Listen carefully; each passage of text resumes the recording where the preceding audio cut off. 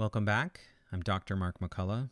Canto 18, this time from Dante's Inferno. I'll be reading from the translation by Mark Musa, offering a summary prior to the reading of the canto, and then offering a brief description and discussion of some of the themes and images and ideas found in this important canto. The pilgrim describes the view he had of the eighth circle of hell while descending through the air on Gerion's back. It consists of 10 stone ravines called Malebolge, and across each bolja is an arching bridge.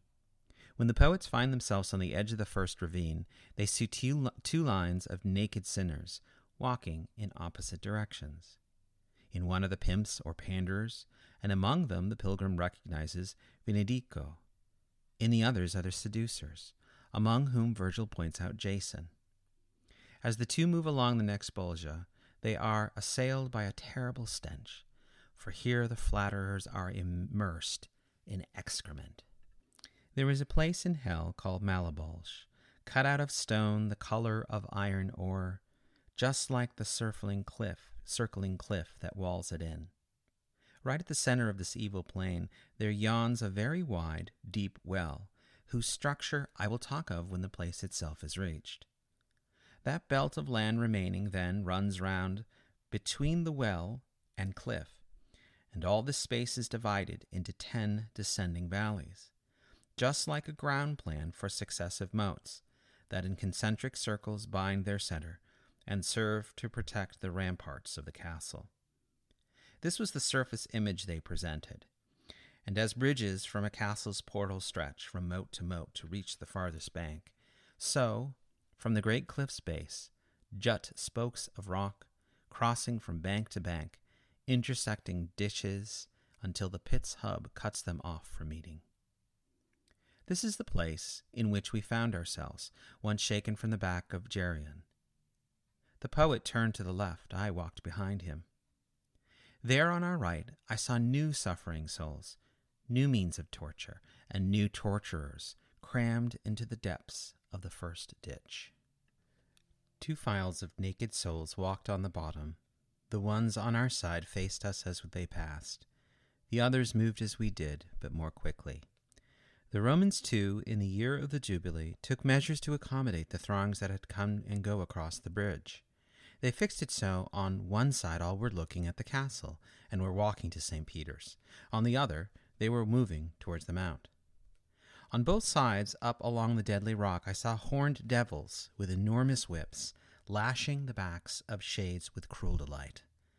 Ah, how they made them skip and lift their heels at the very first crack of the whip. Not one of them dared pause to take a second or a third. As I walked on, my eyes met with the glance of one down there. I murmured to myself, I know this face from somewhere, I'm sure. And so I stopped to study him more closely. My leader also stopped, and was so kind as to allow me to retrace my steps. And that whipped soul thought he could hide from me by lowering his face, which did no good. I said, "Oh, you there, with your head bent low, if the features of your shades do not deceive me, you are Venedico Cacciamico, I'm sure. How did you get yourself in such a pickle?" "I'm not so keen on answering," he said, "but I feel I must. Your plain talk is compelling. It makes me think of old times in the world. I was the one who coaxed Gisabella to serve the lusty wishes of the Marquis, no matter how the sordid tale is told. I'm not the only Balinese who weeps here, hardly. This place is packed with us, in fact. There are more of us here than there are living tongues, between Savina and Reno, saying Sipa. I call on your own memory as witness. Remember, we have avaricious hearts." Just at that point, a devil let him have the feel of his tailed whip and cried, "Move on, you pimp! You can't cash in on women here." I turned and hurried to rejoin my guide. We walked a few more steps, and then we reached the rocky bridge that juts out from the bank. We had no difficulty climbing up and turning right along that jagged ridge. We left those shades to their eternal circlings. When we were where the ditch yawned wide below the ridge to make a passage for the scourge, My guide said, "Stop and stand where you can see these other misbegotten souls, whose faces you could not see before, for they were moving in the same direction we were over there." So from the ancient bridge we viewed the train that hurried along towards us the other track, kept moving, like the first, by stinging whips. And the good master, without my asking him, said, Look at that imposing one approaching, who does not shed a single tear of pain. What majesty he still maintained down there. He is Jason, who, by courage and sharp whips, fleeced the Colchians of their golden ram. He later journeyed through the Isle of Lemnos, whose bold and heartless females earlier had slaughtered every male upon the island. There, with his words of love and loving looks, he succeeded in deceiving young Hypsipyle, who had in turn deceived the other women. He left her there, with child and all alone. Such sin condemns him to such punishment, and Medea, too, gets her revenge on him. With him go all deceivers of this type, and let this be enough to know concerning the first valley and the souls locked in its jaws. We were already where the narrow ridge begins to cross the second bank to make it abutment for another ditch's arch. Now we could hear the shades in the next pouch whimpering, making snorting, grunting sounds, and sounds of blows, slapping with open palms. From a steaming stench below, the banks were coated with a slimy mold that stuck to them like glue, disgusting to behold and worse to smell.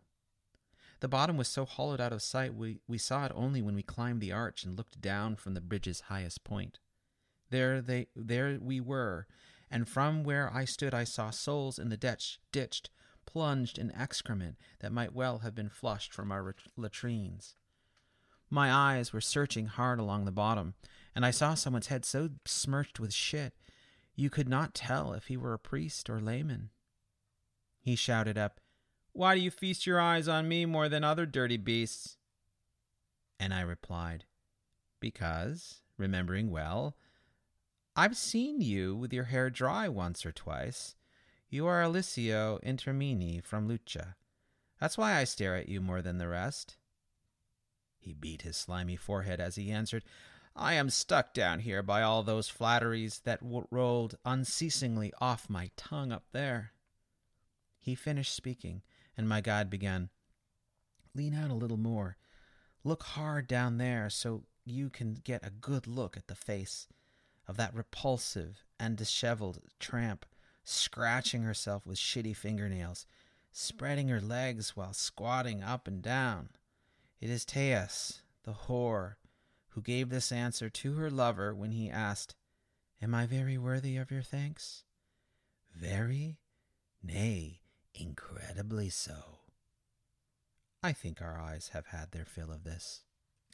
So welcome to the 8th circle of hell. And here in the 8th circle, we have representations of simple fraud. And Dante divides this simple fraud up into how many categories does he? 10 varieties of fraudulent behaviors. The panderers and seducers we see today, flatterers, simoniacs, diviners, barrators, hypocrites, thieves, false counselors, schematics, and counterfeiters we will see in cantos 18 all the way to canto 30, where we will pick up in the frozen floor of hell, which is the deeper, more complex fraud that Dante calls a form of treachery and betrayal. So we're introduced for the first time to these panderers and seducers, and the imagery here of excrement, shit, poop, however, there's several, Dante uses several words for it, is the contrapasso to the silver-tongued rhetoric that is used by flatterers and panderers to deceive others. Deceiving others is a very significant crime, according to Dante, because we take truth and we pervert it, and we actually participate in the others, in the fall for others, by our use of untruths and lies. And so here Dante comes across a few figures, both of contemporary Italy, his history, his contemporary moment, and also of mythology. And before we get to some of those persons, some of those sinners, take a look at the geography that we now are part of.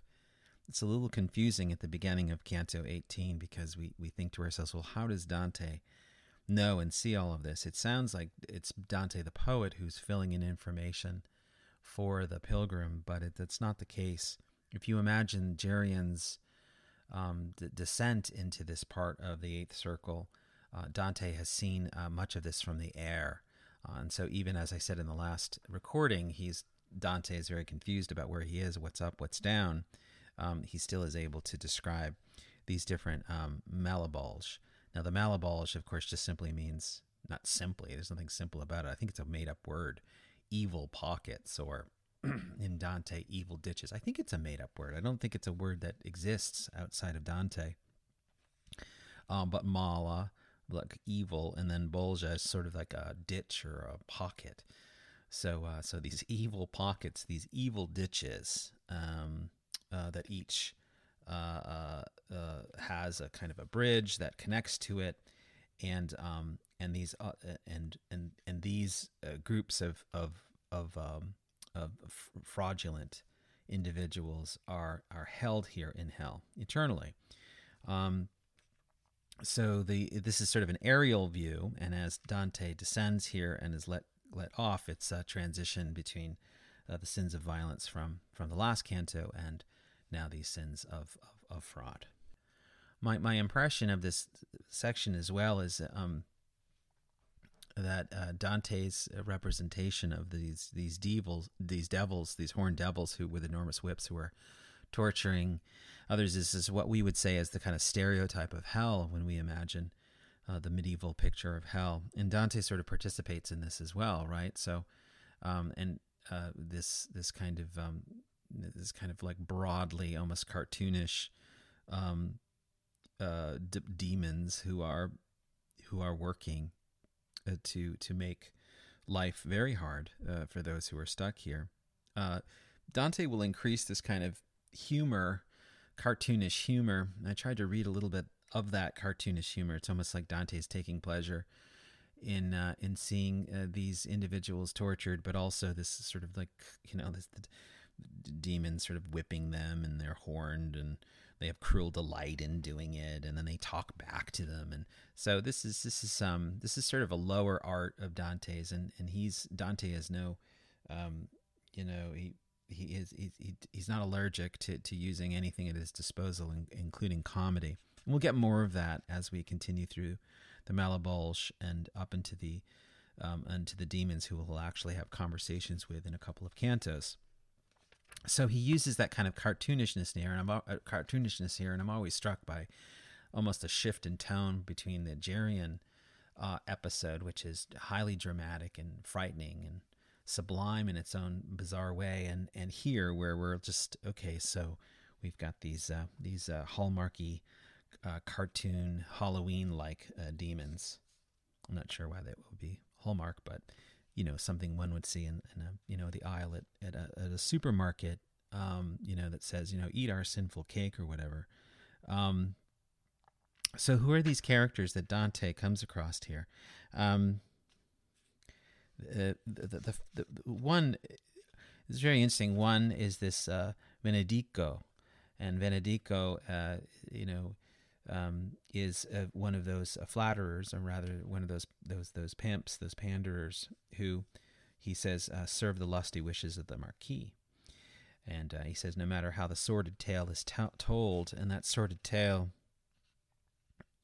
is, you may look in your own editions of Dante to talk about these particular characters, but Venedico was one of these ones who were punished here. He was a pimp in sort of the Savina and Reno areas of Dante's of Florence, near Florence, and so Dante was familiar with these kind of urban dwellers who were also pimps and who used the lies of the flesh in order to deceive people and to keep things moving, and keep things moving as a business through his own deception and lies. So this Venedico was accused of, apparently, of, I'm reading from Musa's notes here, he's accused of murdering his cousin, Um, so why isn't he with the murderers? Well, Dante puts him here because he's better off as a pimp. And then Dante's punning, there's a word that Musa mentions this as well, is that the word salsa is pickle. Yeah? So he says, how did you get yourself in such a pickle?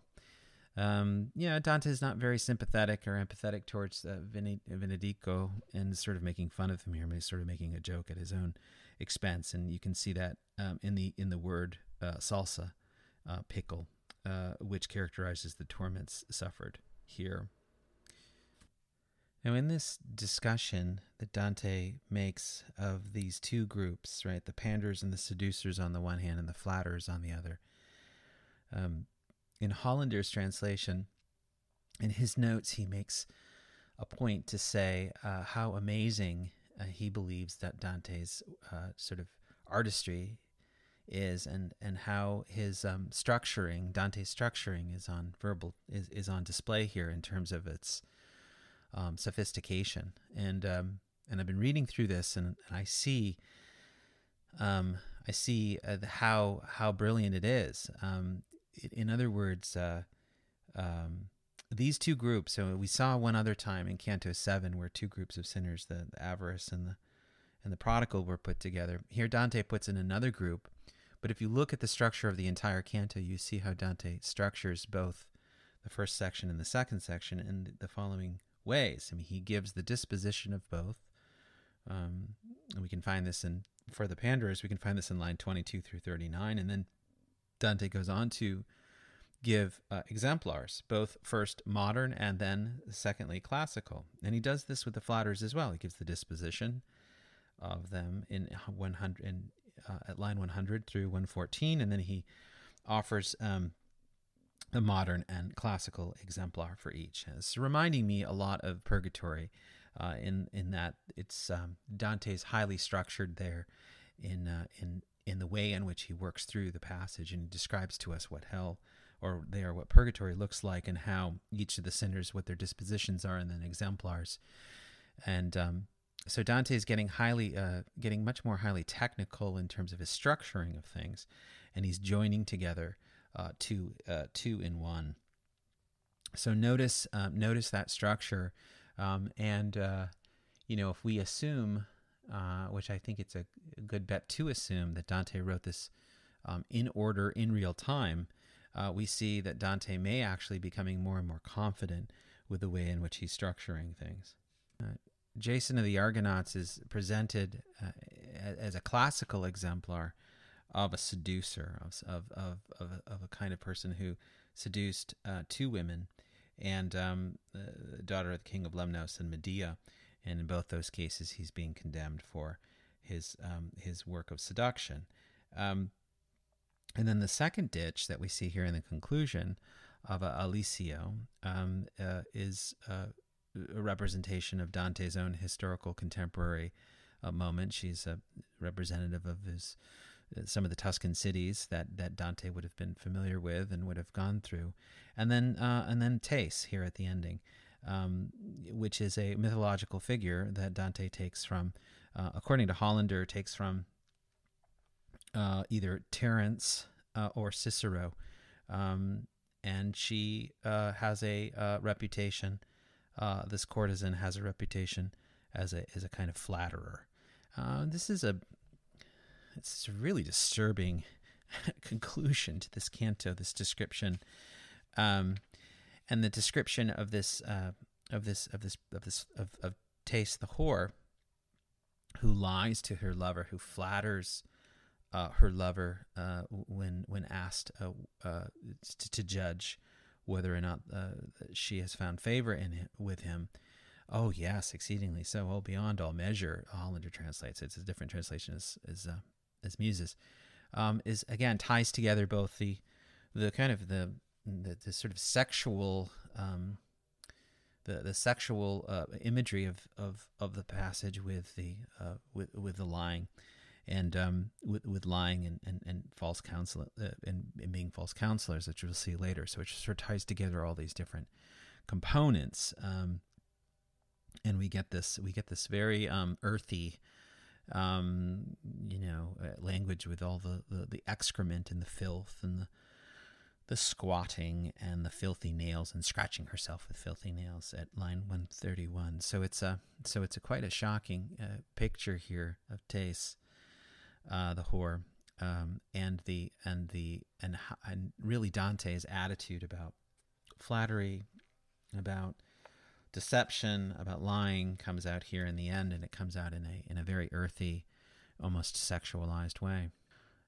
So that's that. Those are my comments about Canto 18, and it's a minor canto. I said it was a great canto because it is great because aesthetically, it has this structure and incredible imagery in it. But in another way, it's also kind of slight and kind of minor in that it links together different cantos. So, sometimes I'm overwhelmed with cantos and see all kinds of things I haven't seen before. This time around, preparing for the recording, I didn't really see much that I hadn't seen before, but I'm still pretty amazed at how artful Dante is with all of this, and not just artful, but just with these with the way in which Dante combines modern / contemporary figures with mythology is really quite amazing.